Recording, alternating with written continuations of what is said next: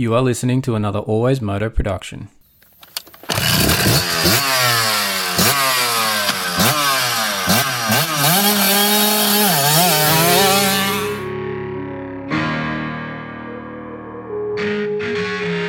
The Always Moto podcast with your host, David Hogan. We talk moto events from around the world.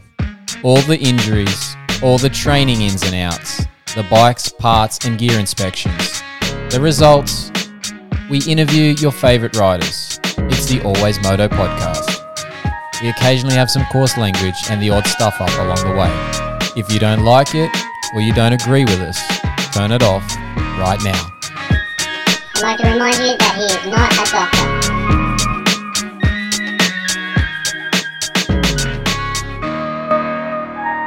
That's right, Moto fans. I'm not a doctor, but I am a physiotherapist, and this is episode 62 of the Always Moto podcast.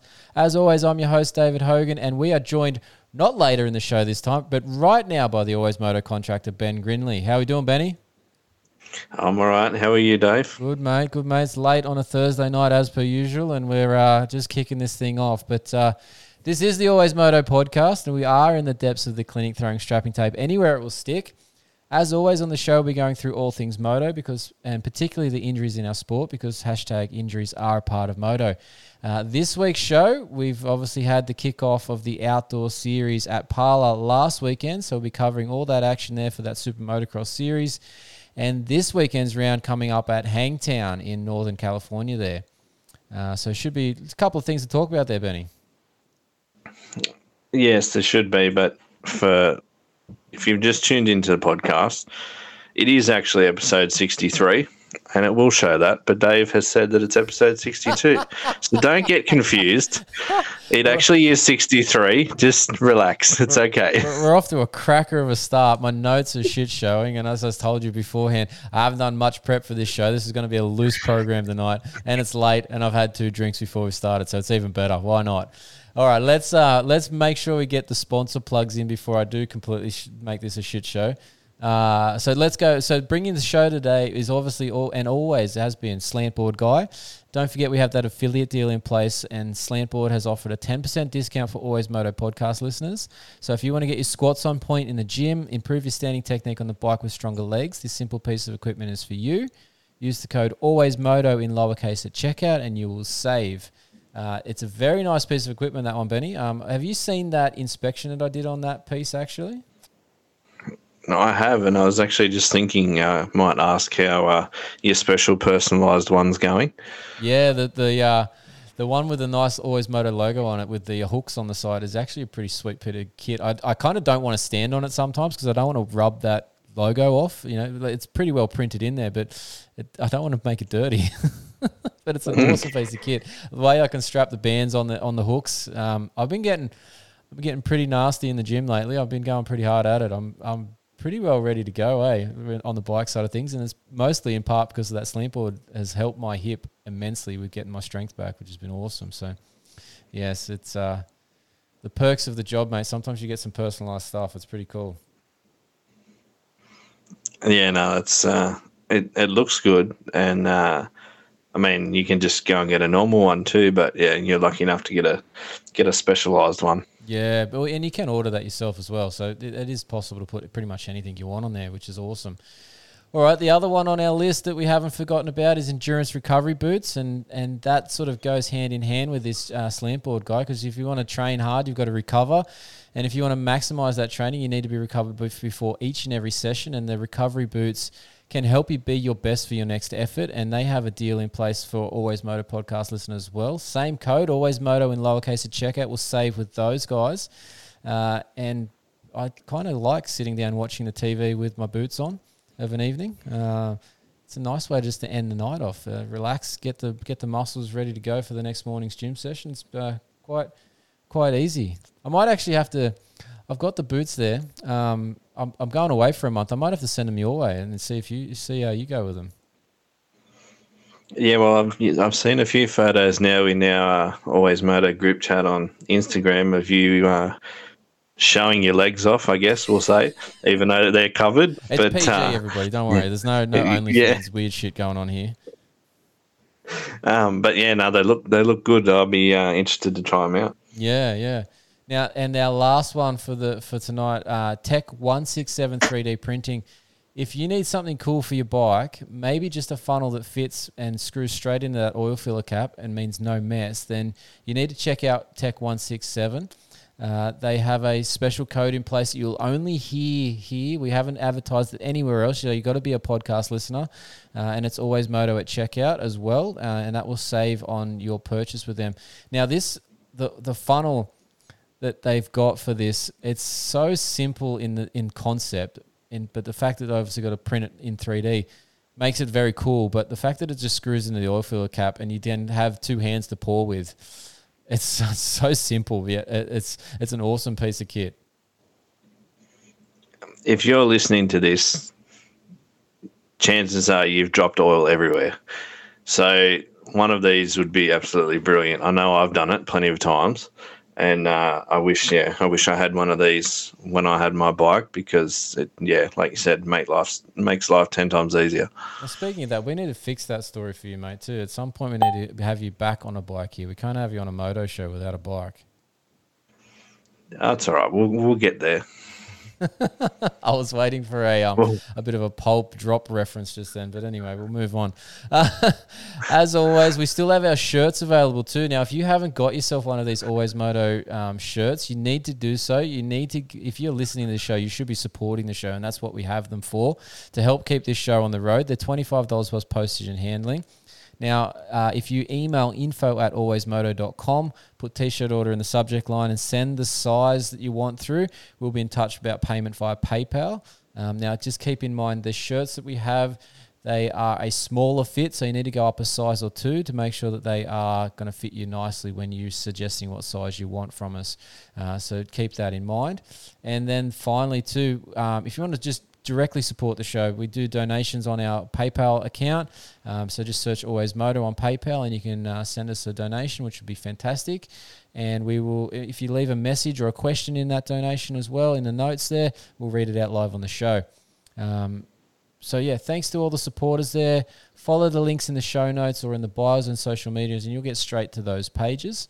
But let's jump into this review from Parla. It was a pretty interesting round, opening round for the motocross series. We're now in an 11-round series. This was round one. It was a usual Parla track. Not everybody was stoked on it, but goddamn did Jet Lawrence make an impact in that first 450 race for his rookie debut on the 450 ride. We all thought he was going to do well, but I'm not sure I thought he was going to go 1-1 in such a dominant way that he did. So definitely surprised me. Were you sitting there in that first moto? Like when he pulled that hole shot, I was like, oh, sick, he's out in front. But by, I think it was lap 2, he had like a 3 or 4 second lead. I was just sitting there like, is this for real? Is this really happening? Like he's walking away from the field right now. Like, were you thinking the same thing? I was, but, he hasn't been beaten at Parla, so didn't really surprise me. And, like we talked about last time, his performance at the Motocross of the Nations just was the same thing. He just went out and won. So there's a few factors that it didn't surprise me, but at the same time it did. Like I just didn't think it would be as easy as it was for him. Yeah, like I was a bit dumbfounded in that first moto. Like the second moto made sense. Like Chase picked it up, ran with him that whole time, sat on his rear wheel within sort of a second or two the whole moto. And that sort of was more what I was expecting. But that first moto, I sort of almost had to pick my jaw up off the floor just with how far he was in front and how easy he was doing it. The lines he was taking and hopping over certain things and like they weren't even there. It was pretty neat to watch. But I don't know if you picked it up, but there was a section of the track there just after the start where they came over that they did the left off the start straight, right, the U-turn right over that sort of double there, but then it went to a right-hander up and around a corner. Did you pick it up on that first lap that he jumped that whole corner as like a hip jump?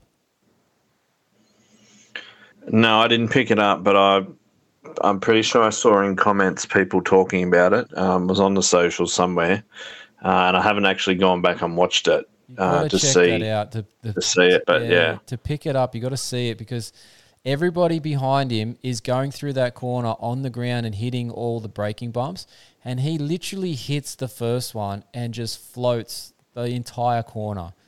It's insane. Like most people probably won't even notice it, but like I'm just sitting there watching that, and I pick up some of those details. It's just the eye that I have for some of these things because I watched pretty tightly on technique, and I was like, holy shit, how did he just do that? Like he's motoring at that point to try and get away, and he just floats the corner, and like it wasn't even there. It was something to watch. Go back and find it if you're listening to this. Go back. It's on the first lap. I'm pretty sure it's Moto 1 that it's clear, and yeah, goddamn, it's beautiful to watch. But Moto 2, what do you think of Moto 2? Because that was a different scenario. Chase, like we just said, right on his wheel for most of that moto. There's a bit more of a dogfight there. Yeah, I think Chase did have a bit of a crash in practice or qualifying. I'm not sure. So come Moto 1, I'm not sure how he felt out of it, bit off it, and then got that one out of the way, and then probably just got a little bit more comfortable. But it'll be those two from now on till the end. I don't think I can't see anyone else getting up there, and so I think it's just going to be tight like they were in that race all year. Yeah, I think so. There might be, like, if Dylan towards the second half of the season stays in this healthy, he might start to come towards the back of that group because his fitness will pick up. But he's got to obviously sort out his fitness and the bike. He seemed to have a few concerns about that from everything that was spoken about afterwards, after the race. But he might be the only one. Even anybody coming back into the series, like even like, say, Barsha or Anderson, even Cooper Webb, like he was there for that first round but didn't do all that much. These guys aren't going to pick up that much of their level to join those guys, especially if those guys stay healthy this whole time. They're just going to be 3 steps ahead this whole season, I think. And, yeah, they'll be, unless they're fighting back from a bad start or a crash in turn 1, that's going to be them 1 and 2 in some order. Yeah, it's possible for, the people coming back to get up there, but I think until we maybe are seeing someone just trying to conserve for the championship, I'm not quite sure, apart from, Ferrandis, who will get up there, but then, it only takes one crash or something like that, or them to come together when they're battling really close, and someone can just ride on straight by, so you never know. Yeah. Now, on Chase too, did you sort of notice his technique in that second moto, especially that second half of that moto? He sort of broke away from his usual smooth, relaxed sort of technique look. He sort of got a bit more ragged because he was obviously trying to push and get to Jet and get past Jet. And whereas Jet's technique, there was sort of a moment on that, I think it was the second last lap into that stupid right-hander up the hill there at the back half of the track that Jet had that moment. But that was about it. The rest of the time, Jet looked like Jet. But I felt like Chase's technique got a bit ragged in that second half of that Moto 2. I can't say I noticed it as much. But I think, I just can't let this kid beat me like this. And he was trying and he just didn't get there in the end. But I can't say I noticed it too much. Yeah, there was just a bit of a chink in the armor there where he normally looks really, prim and proper in the techniques sort of side of things, and like he's got time. And I just felt that there was an urgent look to his technique that just sort of started to come unraveled a little bit. He obviously didn't crash like he has it done in Supercross this year, but there was just a sort of he was moving away from that relaxed look that he normally has. So, yeah, it was interesting to see that because he was obviously under a different pressure. And like you said, he was trying to not let the kid win. So, yeah, interesting point there. Now, the 250s was a whole different story. Very mixed up in the results across both motos. But somehow, Hunter was probably the most consistent and obviously won and came out with a 10-point lead already in this championship battle after round one. Yeah, I can't say I saw RJ winning the first race like he did. Just whole shot pretty much and gone. Definitely didn't see that. But, yeah, for Hunter to come back and be leading by 10 points, it's, they're all chasing him. He's the man that everyone's saying is going to win. Everyone's just got to, try and track him down now. Yeah, RJ's first moto was impressive, but not as I feel like the media in the US at least from obviously we listen to different sources during the week after the race to hear what their thoughts are as well. But I feel like they all think that RJ's made some big changes this year and that he's a lot more improved, a lot less taking the risks as such. But I still watched that first moto. One, he tipped over in the corner, but he just looks like he's always on the ragged edge. He doesn't seem like he's always in control. And obviously, Moto 2, he had those 3 crashes trying to come through one at the beginning, one unlucky. The second one was unlucky. The third one where he flew into the berm, that was just wild. I just don't see him actually being able to hold this together for 22 motos this season. No, and you only got to go back to that race in the mud in Supercross and watch him, whatever you call that, mud dive, whatever that was. It's still there. I think it always will be. I can't see him losing that. But yeah, he's always trying so hard, and he just, there's people that can, you've got Jet who can be smooth, and Hunter, and then there's him who, no matter how fast he goes, he does not look like he's going to keep that on 2 wheels. No, he's just got a very different approach to his riding style compared to someone like a Hunter or a Jet or a Chase. Those guys have that relaxed, poised positioning on the bike, whereas RJ's just an animal. He's just going for it no matter what the situation. So, but yeah, the results in that class was interesting. It was good to see Max Voland stay in second in that first moto, but then obviously have that bad run in Moto 2. I felt like he's been so close to an overall podium for a few different times now. He just can't seem to seal 2 motos in one day. Well, he got a whole shot a few years ago and led, and then the bike blew up, I think. That's what I mean. If I remember. Like it was at Parla too. Yeah. So he's been close a couple times now. Yeah, he just can't catch a break, and he hasn't had the greatest of Supercross seasons the last 3 years. He is better at motocross, but he's unlucky. Yeah, definitely. Now, I've got some thoughts on Cooper Webb coming off the couch, as everyone seems to believe, for motocross after that head knock at the end of Supercross there. It's interesting for me. Like he's obviously very public at that point this week or the week leading into Parla about the fact that he only had a couple of motos under his belt because he only got released to ride on the Thursday the week before Parla happened.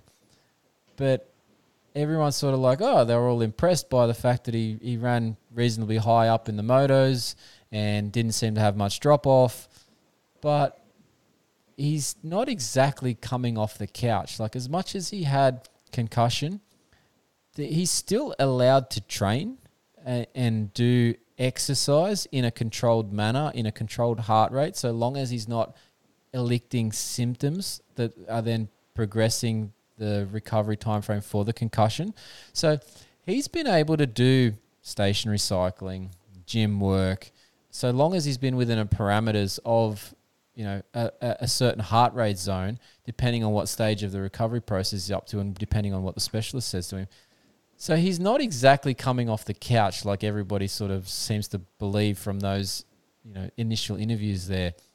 It's funny how these things can be so skewed, but if you actually dig a little deeper into what's happened in the background and what's possible in the background, he's probably actually been training for quite some time. Now, the other aspect of this is that his heart rate, as a professional athlete, resting heart rate would be extremely low, and it'd take a fair bit for him to get it elevated at all. So those stationary cycle bikes, he'd be able to sit on those things for a couple of hours and keep his heart rate underneath the required zone while he's recovering from a concussion, and still be getting a reasonable aerobic workout. So he still has a reasonable aerobic fitness base before he came into this weekend. So to do that 30+2 and stay in a reasonable, comfortable rate for him in terms of a race pace wouldn't be that hard. It's if he actually had to push, if he got a hole shot and pushed for 4 or 5 laps to stay in front, then he might have crumbled.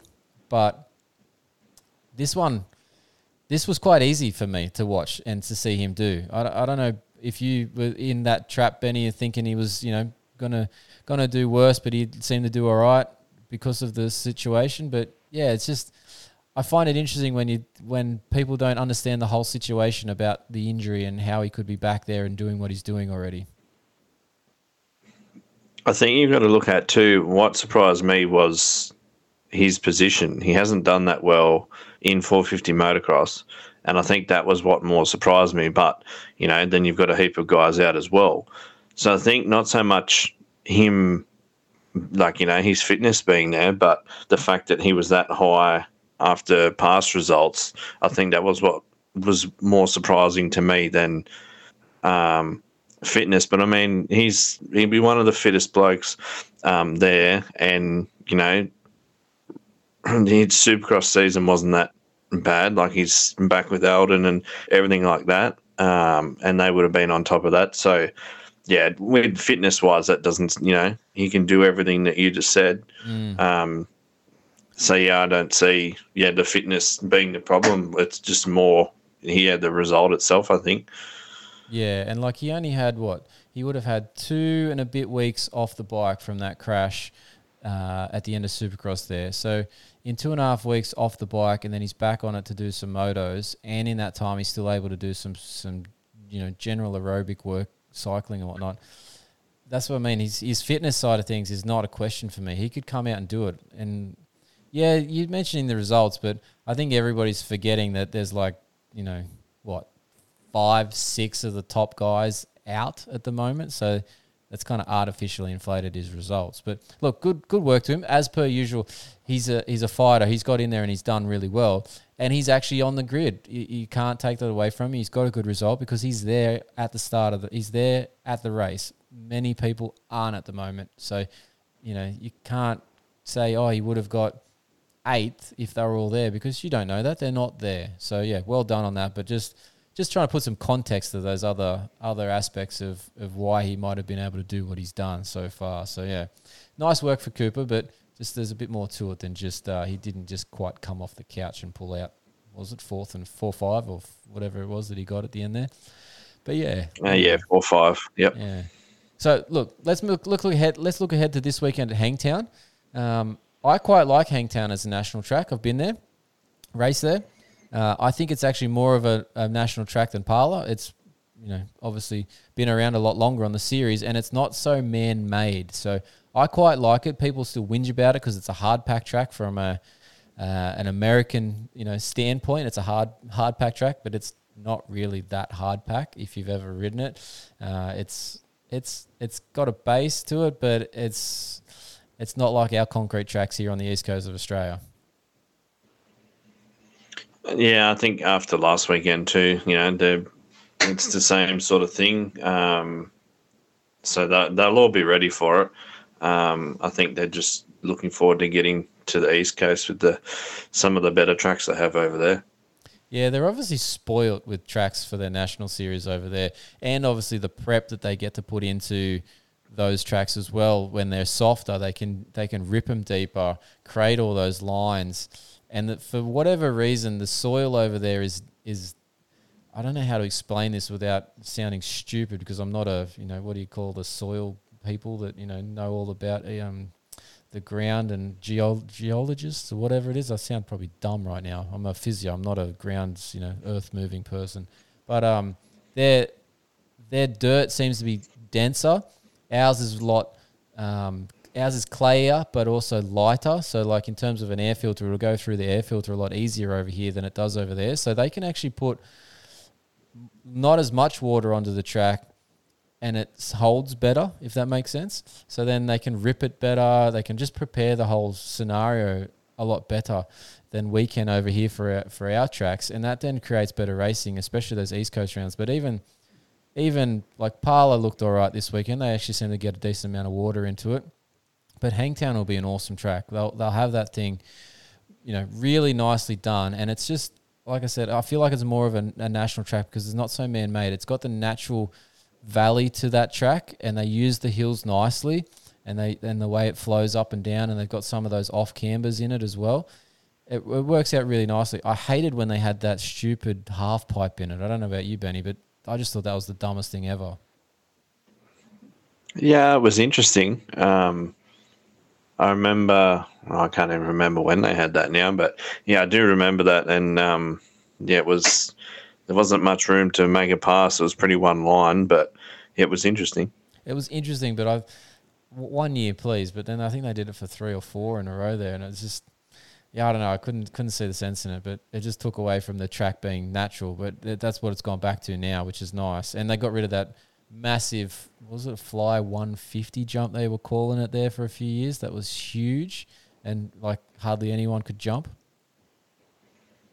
I can't remember. You don't remember that one? They had that massive jump, and it was they've cut it down a bit now, but it was heading away from the start line, and it was huge. I'm sure it was 150. They called it a fly 150 or something. You have to look it up. It's like 3 years back, I think they had it in there. But it's gone now as well. So it's just they've gone back to more of what the Hangtown track is. And I like it. From a viewing point of view, you can sit on most of those hills on either side of it and see like 3/4 of the track. It's an awesome track to view from. I quite enjoyed sitting there watching it when I was there in 2013. It was an awesome venue to watch from. You saw, like I said, most of the track, so you could keep up with the whole racing the whole way through. It was a great place to view from. Yeah, well, speaking of jumps, since as you're not going to be here and we're jumping ahead a bit, but what about the new run-up to the Larocco's Leap? Oh. You'll be there in person. Yeah, you did. I saw that too. It's they've done some rework there at Redbud, and I think that's going to make things a lot easier for the 250 class. Yes, I think it will. It's a bit better run up than what it had before.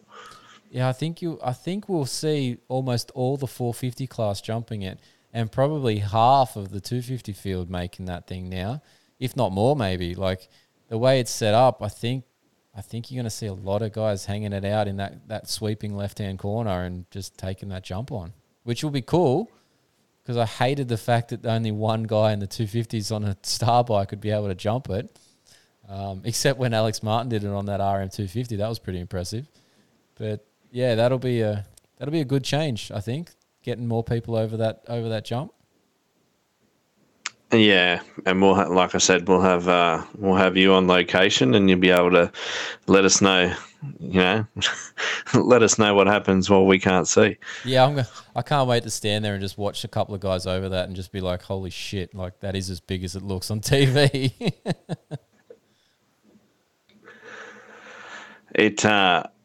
You never, it's like Bathurst, unless you've been there, you don't, your TV just doesn't do it justice. No, yeah, I can't wait to just see that place in general, but yeah, let alone stand next to Larocco's Leap. And I'm hoping at some point on the weekend to be able to like stand on the takeoff and look at it and, just be like, holy shit, how far is that and how far up is that sort of thing. So yeah, it'd be interesting to be there and bring some content for everybody too from the weekend. So that'll be awesome as well. We've got the media pass all sorted, so we're backstage access, as they say, which will be fantastic. I'm going to give you a goal. Here we go. Yeah, go on. I want to see your head pop up on the Weed Show. I will take that, and I will see what I can do.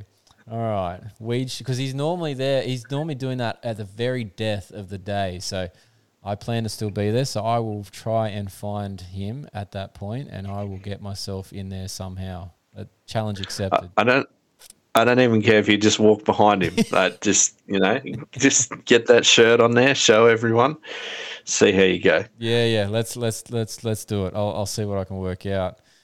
All right, now let's step back a sec. I got one thing that I noticed in the little bit of prep that I did do for this show. I came across a guy that got a DNF in Moto 1. His name's Robbie, and I don't know how to say the last name because it's Dutch, but it's Phoebe, I guess. But interestingly, he was at Parla on Saturday, obviously for the National in the US. He flew home Saturday night, raced Monday at a Dutch Masters race in the Netherlands on a sand track.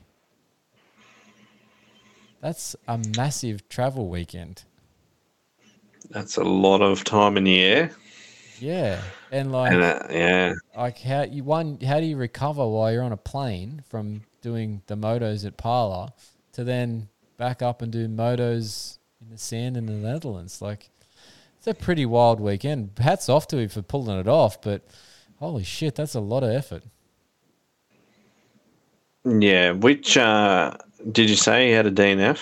Yeah, I think a DNF Moto 1. I've just closed those results a little bit ago. But yeah, it didn't seem... I think he was an alternate, so I don't think he got into Moto 2. But yeah, he was on the list for Moto 1, and then I checked his Instagram, and yeah, he had this whole story about going back home for the next race, and that's pretty wild. So yeah, interesting things there that you find out when you're checking out the back end of the field and the results pages there. So yeah. All right, let's make a couple of notes here from the Aussie side of things and the World Supercross side of things.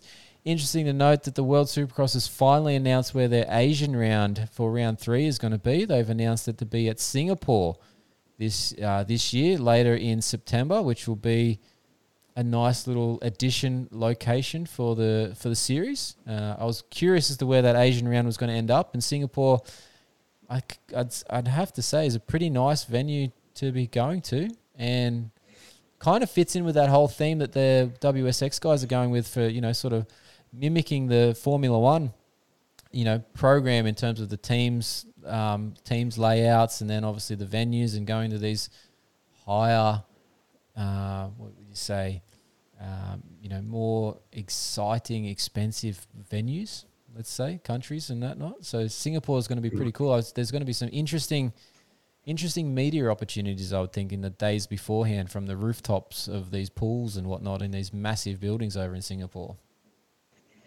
Can we call it exotic? Exotic? That's probably a good word for it. Nice. Yeah, let's call it exotic. We'll go with that. Yeah. The F1 looks really good when it's there. Like you said, rooftop bars and pools and stuff like that. So yeah, I couldn't see why this it would be any different. It'll be, the same sort of setup, because that's what they're going for. So yeah, I think there'd probably be plenty to see and do as well, like you said, with the media opportunities. So yeah, it'd be interesting to see what they come up with. Yeah, I can't say I've ever heard of just a dirt bike race in Singapore. I think they had that. I'm sort of recalling something that I think Swap Moto and Alex Ray did. Did they do a beach race? Was that in Singapore, or was that another Asian country that they went to for that last year? But I do remember it, but yeah, I can't. That was before Supercross, just before Supercross, I think. Was it? I can't place which country that was, but there hasn't been too many, obviously, things in Singapore before from a dirt bike side of things. Yeah, I wouldn't think so. I think it'd be more, if anything. I don't know. Does MotoGP go there? I think it's probably more just a road. F1. Yeah. MotoGP. I'm not sure. Yeah, so it's going to be a whole new audience, obviously, from that side of things in there for the dirt bike side of things. So it could bring a lot of interest and a lot of eyeballs. It could be a complete failure. We don't know, but it's kind of cool to have these new venues on the list like this. So, yeah, well done to Adam Bailey and the guys at SX Global. So nice work. Just going back to, yes, it was Singapore beach race that A-Ray did. So they obviously do have a dirt bike community there, and obviously put that on in past. So yeah, nice that they're going to get this opportunity to have world class Supercross event in a stadium. So yeah, well done. All right, the other news, Justin Brayton has confirmed that he's going to do all the three, I say all the three because there is only 3 Australian Supercross rounds this year, which is awesome. So the defending champ, he'll be coming back to try and get title number 6, I think it is this year. So nice to have Justin Brayton back on the list, mate. Yeah, it is, and I think, by now the fans know who he is, and, he hasn't been racing the American series. So, yeah, when he comes over here and races, we still get to see him race, and with the World Supercross now, people will be able to see him at other places, but it gives our guys, they can see where they're at. He trains week in, week out during Supercross season at Club MX and whatnot, and then they get a marker for where the Australian guys are against him. Yeah, he's a good benchmark. Obviously, he's a world class Supercross rider. So yeah, it is awesome to have him in the series. I was just trying to find while you were talking. There was something that was a bit. I don't know if it was a bit of a joke or tongue in cheek, but have you seen? There's an Australian Supercross motocross history group on Facebook that's doing the rounds. You might not have been invited to that one. I was joined it not too recently, and they had like a list of the best Australian Supercross riders. Obviously Chad Reed, Michael Byrne, Brett Metcalf. Yeah, they put Justin Brayton on there. So I didn't know if that was a bit tongue-in-cheek, but he is obviously a 5-time Australian champ, but I don't think we can claim him as Australian. Yeah, I've seen the page, but I didn't see that. The last few years, he's been lucky. Like Matt Moss nearly got the championship last year. I think it was a point. Mm-hmm. And, Tanti was very close earlier on in that season. 2019, Clout lost out at AusX Open. He was leading it. So there's been a few times. So I'll be interested to see, how it pans out this year. There's only 3 races. But it might be over. Yeah, someone might get him. One mistake, and that could be the end of that championship hunt with only 3 rounds. So yeah, we'll be a different and a tightly fought after championship, I think, this year, because there's not going to be any room for error. And obviously only 3 rounds means, not many points to get you over the line for a championship. So, yeah, we'll be interested to see. But, yeah, great to have Justin Brayton back. And obviously we'll try and catch up with him again when he's here in the rounds for Newcastle, Melbourne, and as Adelaide, isn't it? I think it is South Australia somewhere there for the 3rd round. Yep. So, yeah, be good to have that going. Just disappointed. I don't know about you, Benny, but I'm a bit disappointed in the fact that it's only 3 rounds this year for the Aussie Supercross. It is a little bit disappointing, but, I guess 3 is better than none. I would have liked to have seen Wollongong. That's the main place I've been. I've never watched a footy game in Wynn Stadium. It's always been motorbikes. That's what it's for, isn't it? It's Supercross? Yeah, that's right. That's the right use for them. But, usually that's a good stadium, good track. And, there's a few others that we've had that aren't there anymore. But, yeah, I guess we'll just have to take the 3 that we can get, and maybe hopefully next year it'll build up and get some more.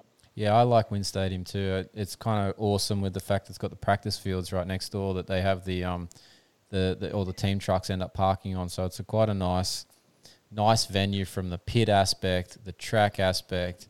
It's right in the heart of Wollongong. The beach is right next to it. It's just it's a really good stadium for it. So, and obviously they've had the expansions that since you've probably been there, Benny, with the last Supercross, they've had the extra stadium and stuff put in down the long side of the stadium. yeah, so I like that venue. I really like that venue. I wish it was back on the list. But yeah, maybe next year.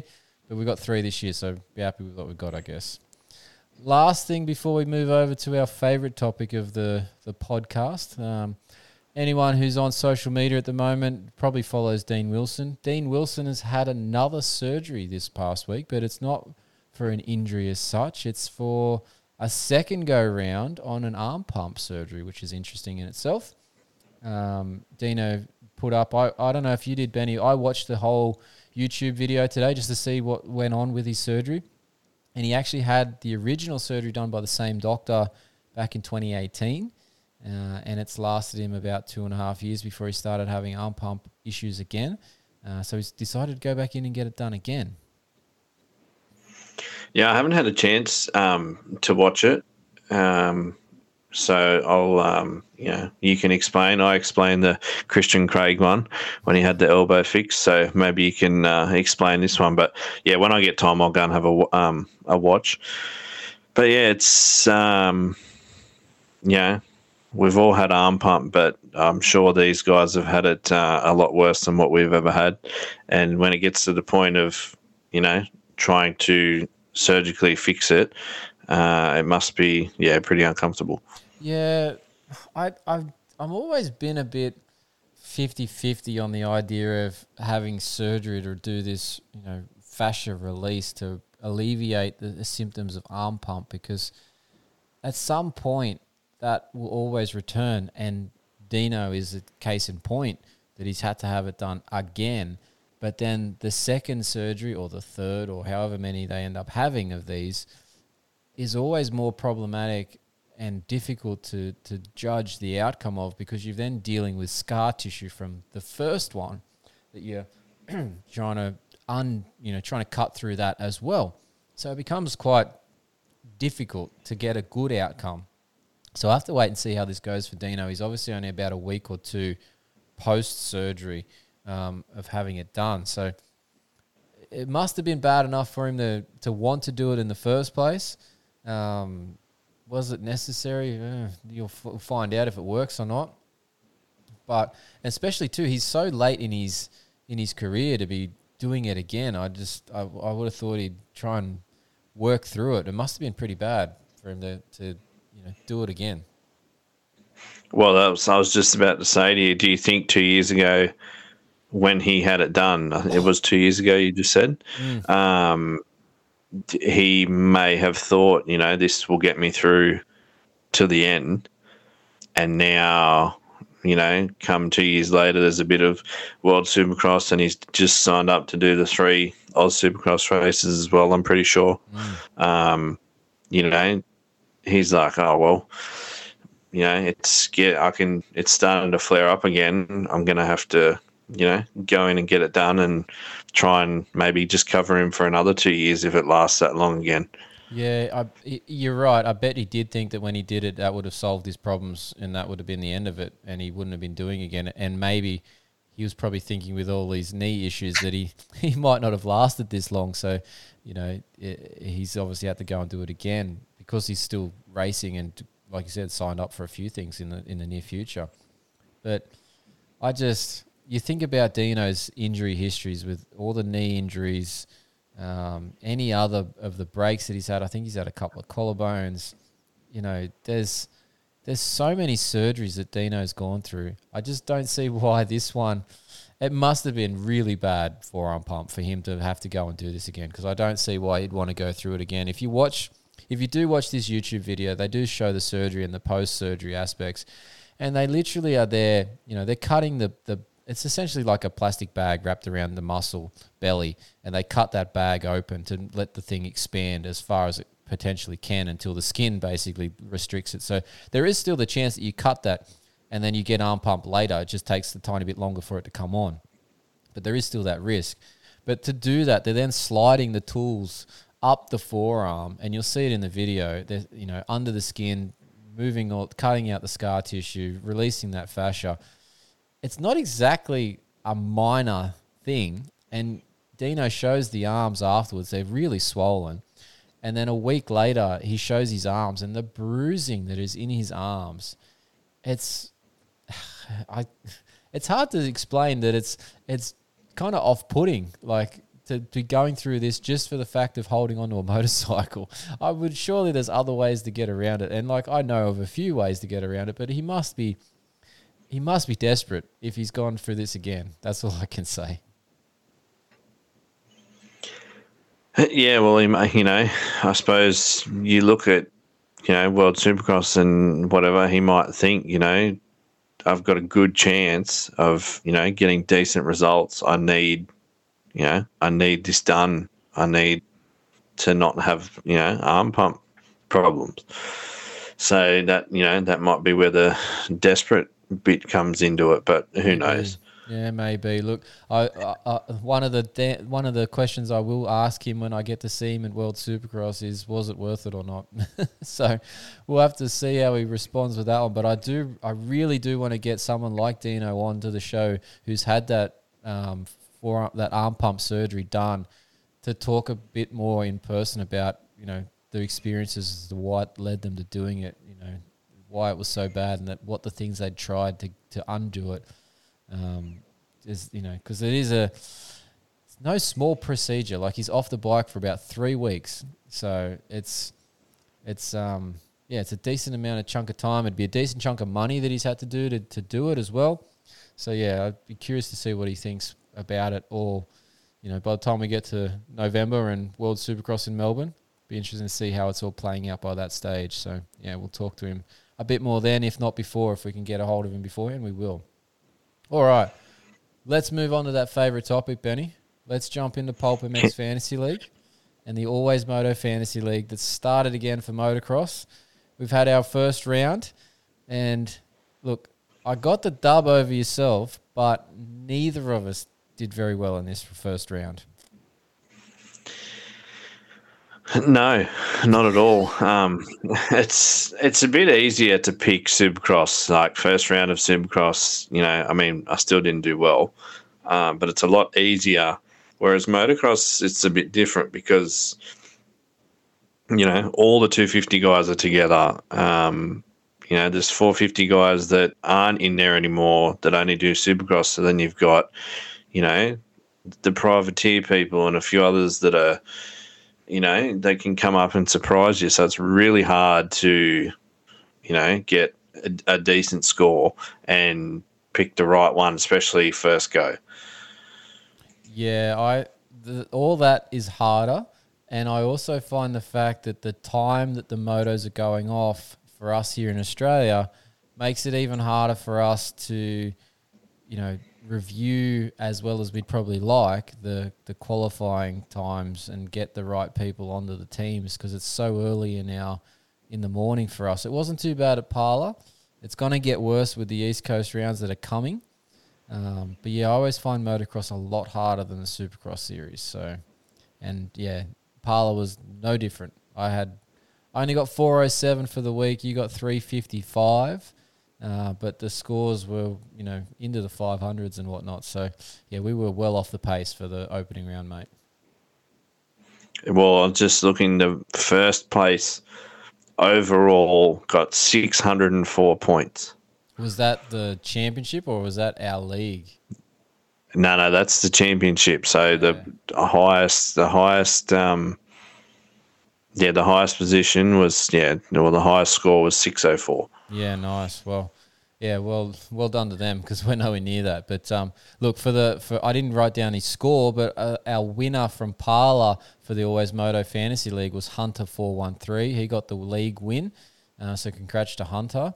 And for A-Ray's Muffler, he got 21st, and there's the random prize winner for last week. And thanks to Ryco Australia for that prize. It's on its way out, so that's awesome. So Matt, who's in our group chat, who's A-Ray's Muffler, he'll be coming back to a nice prize for that one when he gets home for his bike, which is awesome.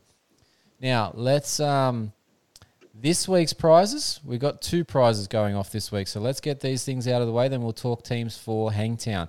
So this week we're going to have a first place overall prize for the league for the round, and we're going to be repurposing, because our guy who won this prize from the Supercross overall championship has passed on the prize because of the international postage aspect. So this one, it's going to be the Michelin Australia tubes, the 21-inch front and the 18 or 19-inch rear. So whoever gets first this weekend will be winning that prize from Michelin, which is awesome. And our random position that our previous week's winner picks, so the random position from A-Ray's muffler that he's picked is 46th this week.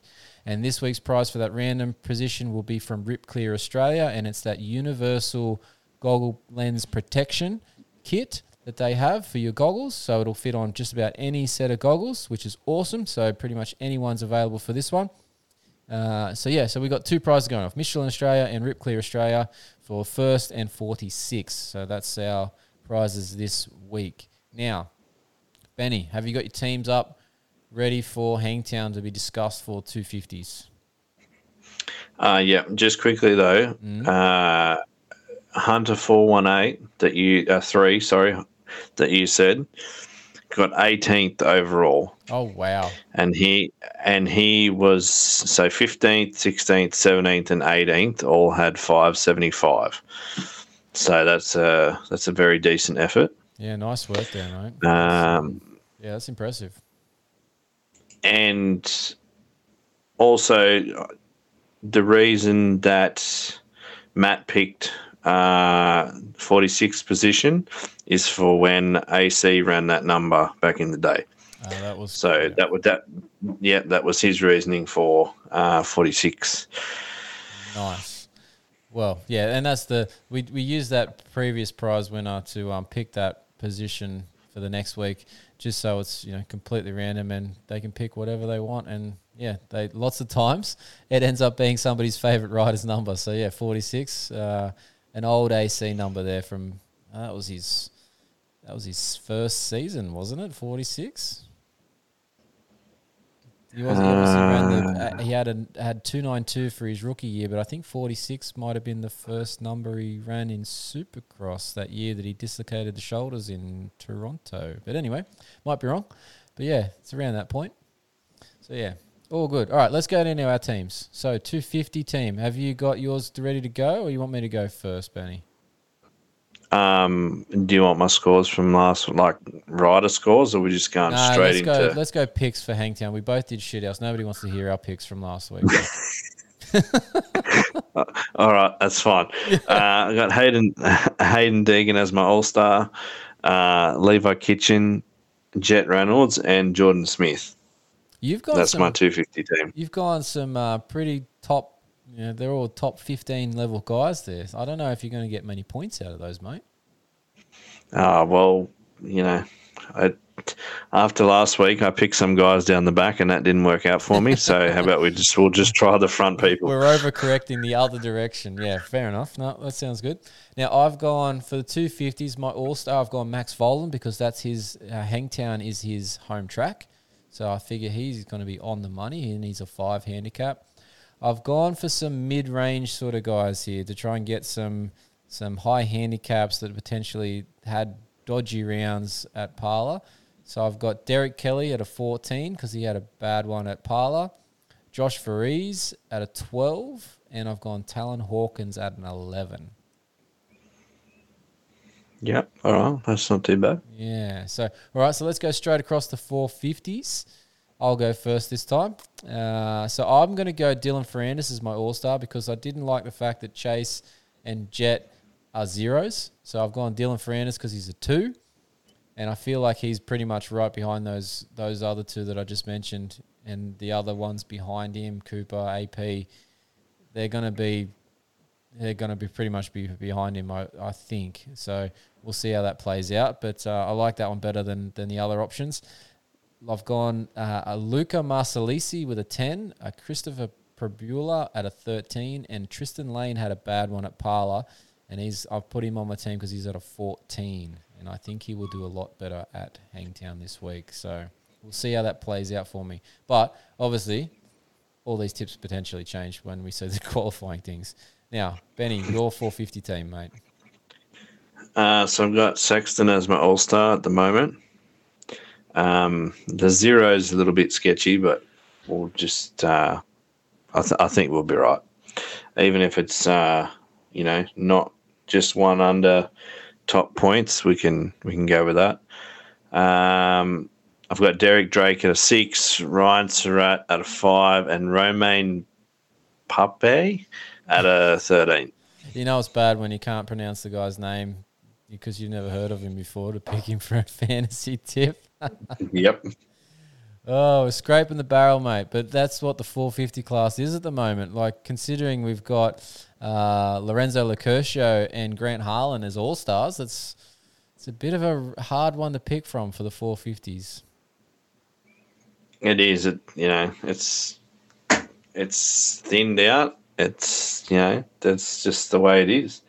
And, they're normally guys that you would pick that weren't all-stars. So then, you've got to look at the next lot of people behind them and try and decide from that lot. Yeah, it gets hard, especially we're just giving you a bit of a shit because you couldn't pronounce his name, but you're looking at guys and you don't even know who they are to try and pick for them. You've got no real history of any results that you can recall. So yeah, it's difficult to pick these people at times. But anyway, it's where we're at in fantasy for motocross at the start of the season with everybody out still from Supercross. All right, let's a couple of housekeeping things here. Just a reminder that if you want to win prizes in this league, to be eligible, you have to have sent in your email with your pulp name and your Instagram or whatever social media you have, those names so that we can find you. You have to email to fantasy@alwaysmoto.com so that you're eligible for those prizes. That's the rule. If you haven't done it, prize moves on. And the other thing, if you want to be a part of our Always Moto Fantasy League group chat on Instagram, you need to DM myself at Always Moto or Benny at Grino, Grino22 on Instagram, and we can add you into that group chat. There's plenty of fun stuff going on in there, plenty of information, bit of shit talking, just good general banter. So if you want to be a part of that, you need to send us DM and we can drop you into that group and let you into the wild in there. And then also, of course, thanks to all the Fantasy League sponsors. And like we said last week, we've got a few additions for the Motocross League. We've got a couple of the OGs still hanging around, which is awesome. So thanks to Coastal Motorcycle Centre, Goat Brand MX, Thor MX Australia, Michelin Australia, Ringmaster Images, Helltech Australia, Bolt Everywhere, Rip Clear Australia, Ryco Australia, Bendix Australia, and Zach Zanesco Motorcycle Repairs. Did I say it right this week or not? Zanesco. Oh, God, I did it wrong again. I'm going to let you say that one next week and I'll leave it off. But yes, thanks, Zach, for being a part of it as a sponsor of the Always Moto Fantasy League. All right, let's jump over. We're just going to keep running through this show tonight. No breaks as such. We're going to go into the emergency department. The emergency department. All the injuries, all the gory details, and when they'll be back on track. It's the list you really don't want to be on. You do not want to be on this list. And Benny, you're not on this list, thankfully. I was on it a while ago. I'm off it now, I think. I can class myself as off the list. No longer injured. But we've got a couple to add from Parlour. There actually was surprising, and I think this is because there was hardly anybody there. From so many being injured from Supercross, but we only had 3 injuries that I've got recorded here. I'm still digging around to see if there's a couple of little ones that have, not popped up just yet in terms of social media posts and whatnot, but there's 3 main ones that I know of, so we'll quickly run through those. The first one, and there's one that I didn't think I'd be reporting on, and it's Chris Kiefer. Anybody who listens to Pulp will know Chris Kiefer as one of the mainstays of that show. He was trying to qualify for Parlour and he managed to get a quarter of a lap or thereabouts before he ate shit and broke a couple of ribs and decided to pee blood. So he's obviously knocked his kidneys around there as well. So he's going to sit out Hangtown. I believe he was already going to miss Hangtown because of some of his kids' side of things, but I dare say the injury would force that anyway. But he is going to try and ride Thunder Valley, which is only in 2 weeks' time. So we'll have to see if he's fit and ready for that when it comes around. But that was a pretty interesting story to hear about Kiefer, wasn't it, Benny, from the stories that he's popped up on social and then obviously hearing about it on Pulp as well. Yeah, I was shocked when the photo started going around of him being signed up and yeah, it's not what I expected, but yeah, to to crash the first green lap in practice or qualifying, whatever it was, it's not ideal. So hopefully he'll go to Thunder Valley and he'll make it there. We'll have to, yeah. I think everybody wants him to qualify, eh? Like, it's just been a bit of a story. If you follow that podcast at all, it's just you just want to see that go ahead. But I feel for him because I've done similar in terms of crashing on the first lap of a practice session before the day's even started and basically wiped myself out of it. And it's not a good feeling at that point in the morning to be already done and you haven't really done anything yet. So, yeah, I feel sorry for Kiefer, but hopefully he can put it all together and recover enough from those injuries for Thunder Valley to be ready to go and do it properly. So, yeah, we'll see how that plays out. Now, the other ones on the list, Addison Emery. He's been on this list a couple of times in Supercross this year. We had him on the show last year as well for an injury that he had. He managed to dislocate his shoulder in the LCQ race for the 450 class there at Parla. But he's already back on track this week riding. He was a bit sore when I checked in with him after his first day back at Paris. But he is going to be racing Hangtown as far as when I spoke to him yesterday. So he's looking okay, but it's never good when you dislocate a shoulder and then try and ride within a couple of days because you just don't know how strong that thing's going to be. Yeah, well, you only got to look at Grant Harlan. He dislocated his shoulder and he's been doing really well still. But then, other people not so much. No, it's very person dependent, and obviously the extra pieces that get torn as it goes out. Some people just literally pops in, and like nothing ever happened. Other people, they destroy everything. So hopefully for Addison, minor. It sounds like it is because he's already riding, but yeah, Grant Harlan's a good example. He's still having issues in terms of things off the bike, and usually that's the case. You end up can't doing things above your head with your shoulder, but surprising. When you're on that bike in that position locked in, you only really have to do sort of a push and a pull. The rest of it isn't really an issue. So he's been able to work around that really nicely. And yeah, to get, 9.6 at Parlo, he's doing pretty well considering he only dislocated his shoulder. I think it's less than a month ago. Yeah, I'm very surprised. Even, coming back the week after he did it, coming back and racing, I think he got his, 9th in Supercross. Yeah. So, yeah, no, that was interesting. But question, how do they put a shoulder back in? Like what, answer, tell me that. Yeah, that's a good question. Because I've got a way that I'll explain after. And I'll give you my reason for it, but I want to know what the proper way to do it is. Well, it's not something that you can just one way works for everybody because it depends. There's multiple ways that you can dislocate a shoulder. So you can have it pop out anteriorly where the humeral head sits in front of the cup and you'll feel it like in your pec area. There is an inferior dislocation where it sits low and it's like your arm is hanging.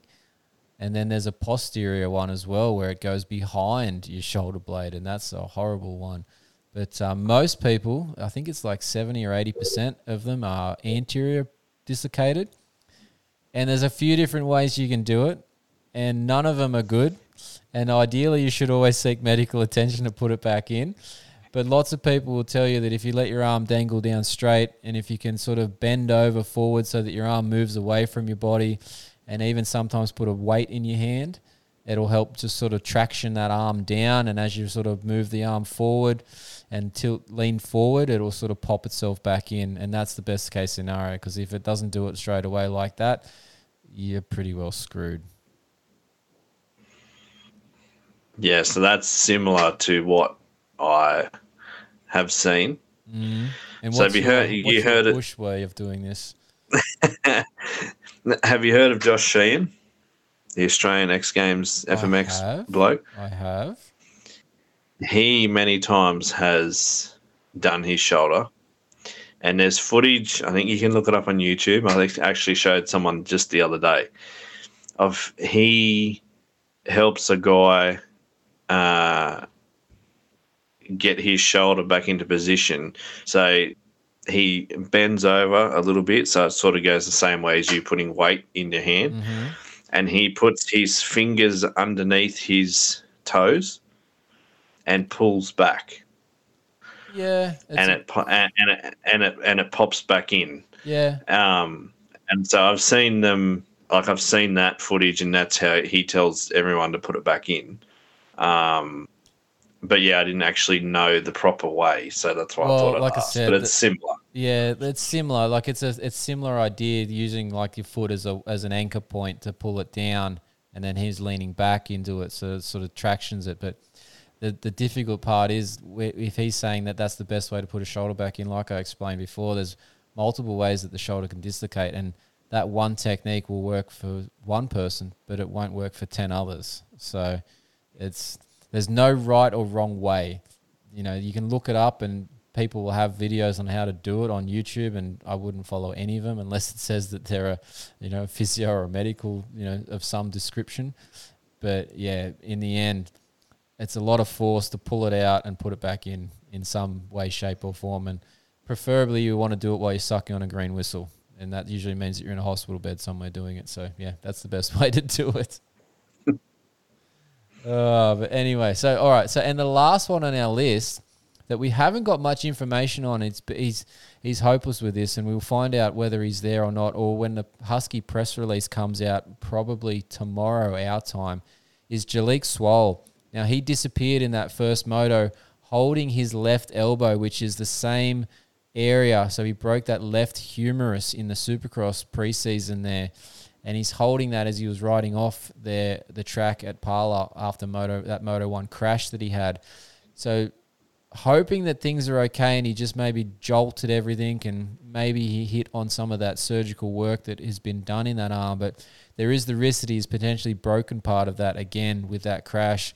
And that would be a bit of a problematic situation for him if he has broken something and there is those plates and screws through that area. It could be quite difficult to fix, but hopefully he's just bruised something or just got a bit of an electric shock when he's hit that arm on the ground and maybe hit the edge of a plate or a screw head as such, and just got a bit of a jolt from it. But we don't have any more information on that. There's a lot of speculation in that one, but yeah, we'll have to wait and see what happens with Jalik at this stage. But didn't look good when he rode off the track on Saturday. I'm pretty sure he finished the second moto. You sure? Or he went out for the second moto. I think he went out for the second moto. 40-20 he went. Did he get 20th? That's impressive considering the fact that he looked horrible when he rode off that race on Moto 1. Yep. So 40-20. Yeah, I'm just finding that result. Yeah, that's considering he got 1 point for that weekend. Still, I think he's going through some checks this weekend because there's been nothing on his social pages, and the team press release hasn't included him at this stage. So yeah, we'll find out more about that. Like I said, probably tomorrow when the press release comes out, and hopefully he's okay. But he's been pretty tough actually. Like he's had some issues in the last motocross season and still came out and raced. So there's a chance that he, just rides through it. He has missed a lot this season already, and he's missed a fair bit of time with Supercross last year as well, with concussions and whatnot too. So, hasn't been a great run for Jalik Swole. No, and if he wants to, get into those SMX races, he needs to race. He needs more than 1 point, that's for sure. And that's all he's got so far. Anyway, now some other things that we've got some news on from the recovery path. We sort of touched on it last week, but it's good to see Austin Faulkner back on the bike. I'm a little bit surprised that he's back on the bike already, but he is there. So good for him. He's obviously done the hard work in the rehab side of things. I would dare say that he's going to be looking for a mid-season return, which is well in advance of where I thought he was going to be, considering the injuries that he had in that opening round of Supercross at Anaheim 1. But we'll have to wait and see. He's obviously back early. Maybe that doesn't plan out as well as he hopes, but fingers crossed, hopefully we see Austin Faulkner at some point in this season, because at the beginning of the year we were looking like it was going to be not until 2024. So good to see him back on the bike. Now the He, other, sorry, go on. so, yeah, I think he was thinking that he was gonna be out longer, but yeah, back on the bike, and we just have to see how that goes. Yeah, I'm pretty sure I said at the time that it'd be like 6 to 9 months because he had the ACL, but he also had some other damage there as well. So he's back in like not even 5.5 months. I think it might have been just on 5 months. So it's a quick turnaround. I know the ACLs for the moto guys aren't as long of a recovery as, say, a footy player, but man, it's still quick, and we have to see how he goes with the return and whether he can get his fitness back and whether that knee stays stable. So yeah, we'll see how it goes. But he's back way earlier and potentially racing this year, which is awesome for the fans. So that's a good thing. Now, also on our list, we've checked in. We had him on the show a while back. Ezra Hastings, his privateer. We've had him back. He had those issues with his knee. He had an ACL repair done, and it was done so poorly that the guy had actually missed the screw anchor from the bone and put it into soft tissue. So he's finally had the repair work done. So he had to have the ACL that failed removed. So they had to have that bone drilled out, filled with a bone graft, wait a couple of months for that bone to harden enough that it can be re-drilled back out and a new ACL put back in. So he's finally done all of that. He's about 3.5 months post-op with the ACL, and he's finally getting to the point where he can do some decent exercise, or at least start some decent exercise. So we're actually going to be giving him some assistance with some exercise program, which will be cool. And hopefully we'll see him back racing maybe at some point next year, but we'll have to see how it goes because he's had about 3 years of injury process with this ACL recovery, repair that he's been going through. So, yeah, bit of a rough trot for him, but good to see things are finally turning around for him at this stage. Now, the other one that's probably of note as well, Justin Barsha. He is actually back on the bike. Not sure exactly when he plans to get back to race, but I'm going to guess it's pretty soon. He doesn't seem like the type of guy that's going to be sitting around waiting, especially this year with the SMX points on offer. Yeah, well, it was touch and go apparently to whether he was going to race weekend just gone or not, and I think he was just out of that window. So I'd say he wouldn't be far away. Yeah, I'm not sure if it's going to be this weekend, but I'd bet my money he's going to be at least Colorado. So, I don't think he wants to miss too many rounds. He seems pretty keen on getting into this SMX thing and making a bit of money at the end of the season. So that's good for the fans. But yeah, just hopefully he doesn't come back just too soon and have some other issue go on, because unfortunately, a lot of the times when these guys come back too quickly, they might not re-injure the thing that sent them out in the first instance, but they might have a crash because of that injury and a bit of a reduced strength that then causes a different injury and can, upset the season further that way. So we'll have to see how it goes, but hopefully that doesn't happen. But hopefully he's just ready to be back. Christian Craig's another one on that list. He's actually doing pretty well after that elbow surgery. Obviously that dislocated hip isn't an issue. It's gone back in pretty well, which is nice for him. But he's about a couple of weeks away from getting back on the bike after his elbow surgery, and he was mentioning on the Pulp show that he was part of this week that he's looking to be back sort of that mid to end of the motocross season as well. So another one that, potentially I was thinking we might not see for the rest of this season, but it sounds like we're actually going to get some of these guys back. And I'm hoping this is because of that Super Motocross point system, and they're trying to qualify and make some extra money. So I feel like this Super Motocross season that's been included and combined is finally starting to see. We're finally starting to see that urgency to come back from injury that hasn't been there in the past with these guys. Because they've just sat out the season and waited until Supercross started or outdoors started when they felt that they had a chance to be ready for a championship again. So hopefully that's what we're seeing here with guys like Justin Barsha and Christian Craig trying to get back in time, as well as Austin Faulkner. Hopefully he's going to be able to have enough races to qualify in as well. But we'll see how that all plays out. Now, Benny, you've written down Tomac. What's going on, Dave, with Tomac? I don't know, mate. No, so when this injury happened, everyone was like, that's it. It's ends the season, everything. Will he come back next year? Will he won't? And now I think everyone's gone and done a little bit of research and heard from other riders and stuff like that. And now they all think he's going to be back. Yeah, They think he might be back for SMX races. Just it's magic.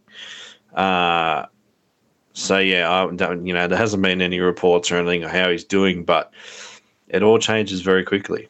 Yeah, that's the thing. They all have no idea what they're talking about when they start making these, wild claims about the injuries and the recovery times and all that sort of stuff. At least when I've sort of said the timeframes, that's the usual timeframes. But moto guys are always quicker. But even in saying that, the super motocross side of things, he had the injury. It was the beginning of May. The super motocross is in October. That's 5 months from the injury date. So that means he'd have to be back on the bike at 4 months. An Achilles tear is 6 to 9 months. I don't see him pushing to be back there for that super motocross. At best, I think we mentioned this in one of the podcasts when we were talking about it a couple of weeks ago, that at best he's back for Supercross, but I can't see him even really trying to push too hard for that. But maybe he's into the World Supercross Series next year because it's a mid-season start point. But he was already talking about retirement. We're all speculating at this point. The injury itself is going to take a long period of time.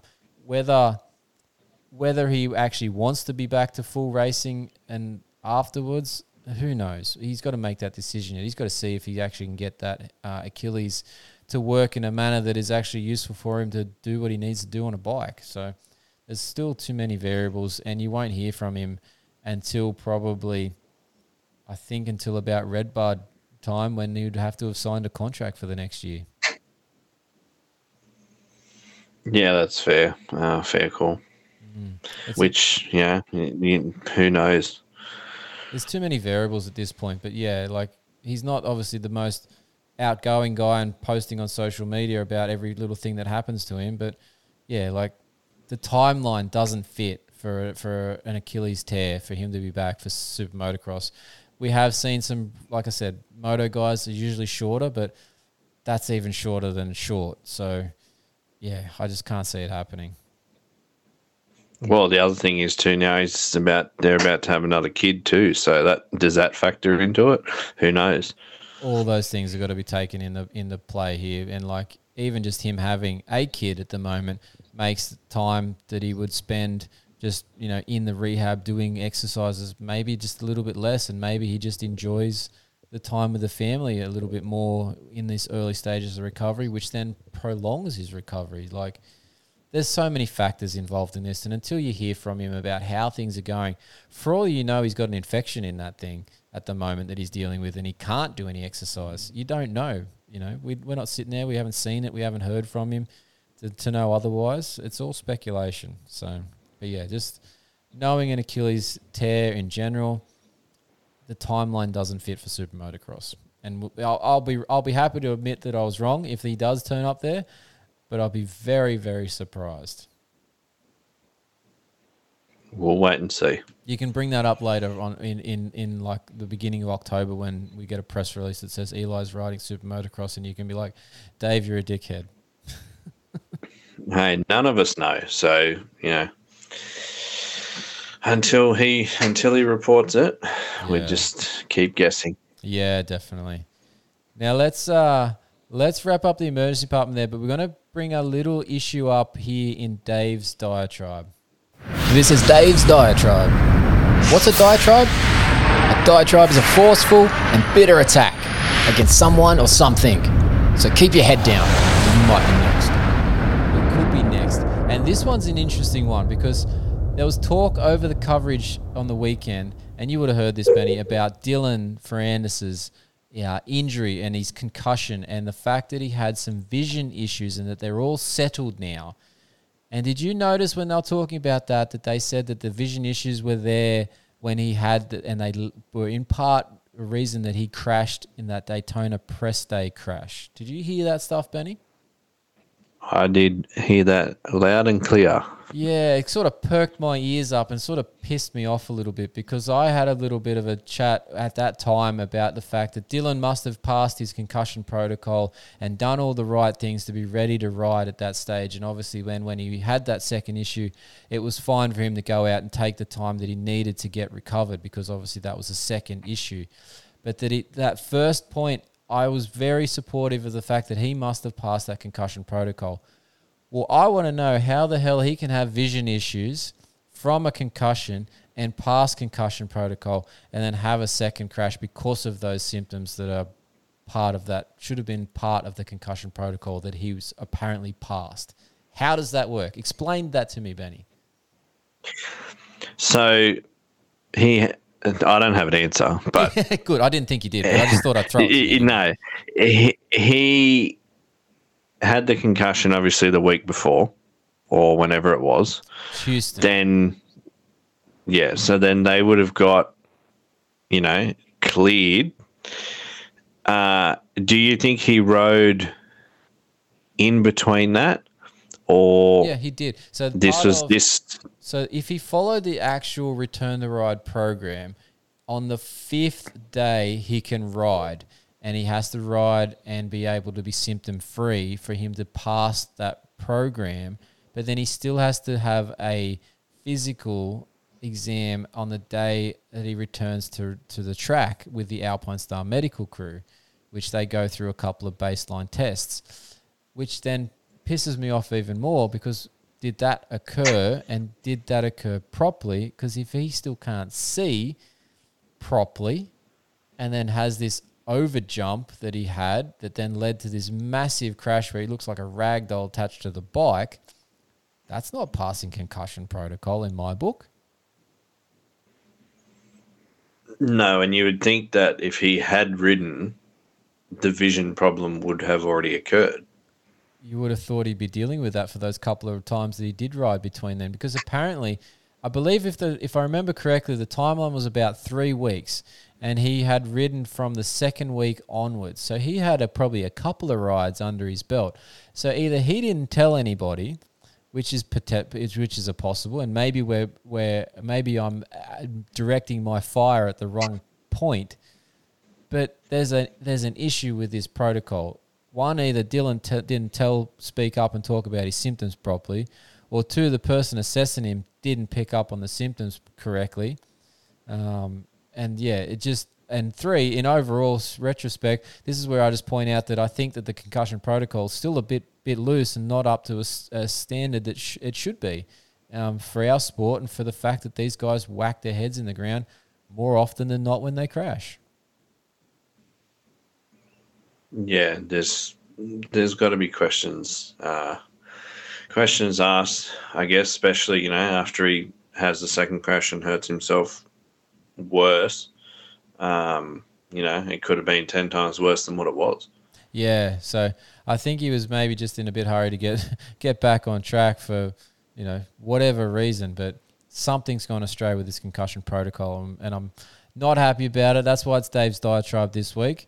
And hopefully something like our friends at Heltech with their sensor that's coming here for helmets soon, with their G-force sensors, maybe that will be the answer to solve some of these concussion issues and the concussion protocol issues, because at least we'll have a data number that we can say, all right, he's over a 10 Gs, that means he's out for 3 weeks. You know what I mean? And if it was 5 Gs, it's only 2 weeks or something like that, so that we can have a better scale as to how this works. But yeah, for now, this one just really annoyed me that was what they were talking about, and I hope that somebody has picked up on this other than just me, and is actually going to have a look into this protocol between 2023 and 2024 season. But for some reason, I doubt it. But we'll see what happens.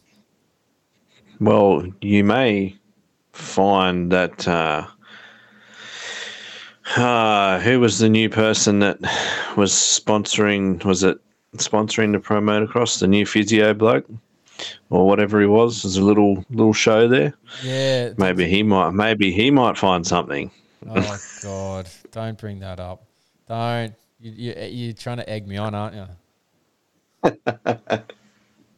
I didn't say anything. I fast forwarded through the ads at this round because I didn't have much time to see it, and I'll be doing the same this week. But did they have that segment in the coverage? Did you watch it all in its entirety? No, I haven't seen it, so I can't comment on it. I can't say I noticed in the fast forwarding, so hopefully I missed it, and hopefully he doesn't actually show up. But when he does, I'm sure I'll have something to say. But let's leave that one off the list for now. All right. All right. I like how you tried to slip that in there. But anyway, moving on.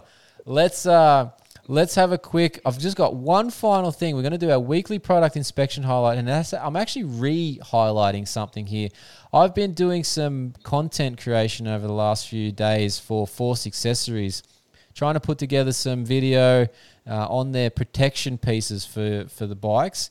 But at the same time, it's been making me look at the Michelin Starcross 6s that we released that inspection for recently, and I'm just going to re-highlight those Starcross 6s and the fact that we've got a medium hard compound tyre on the bike at the moment.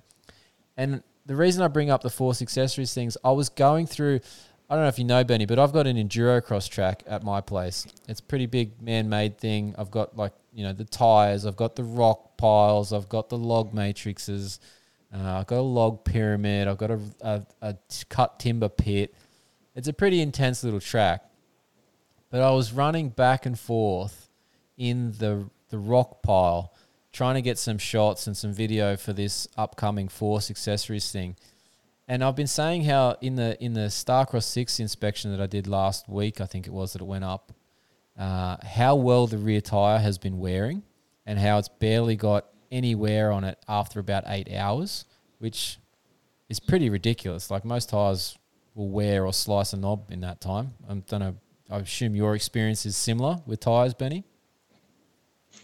Yeah, I can't say I ride tracks like that. I'm not even going to say what I think that your track is, because that's just not what I ride, but that's okay.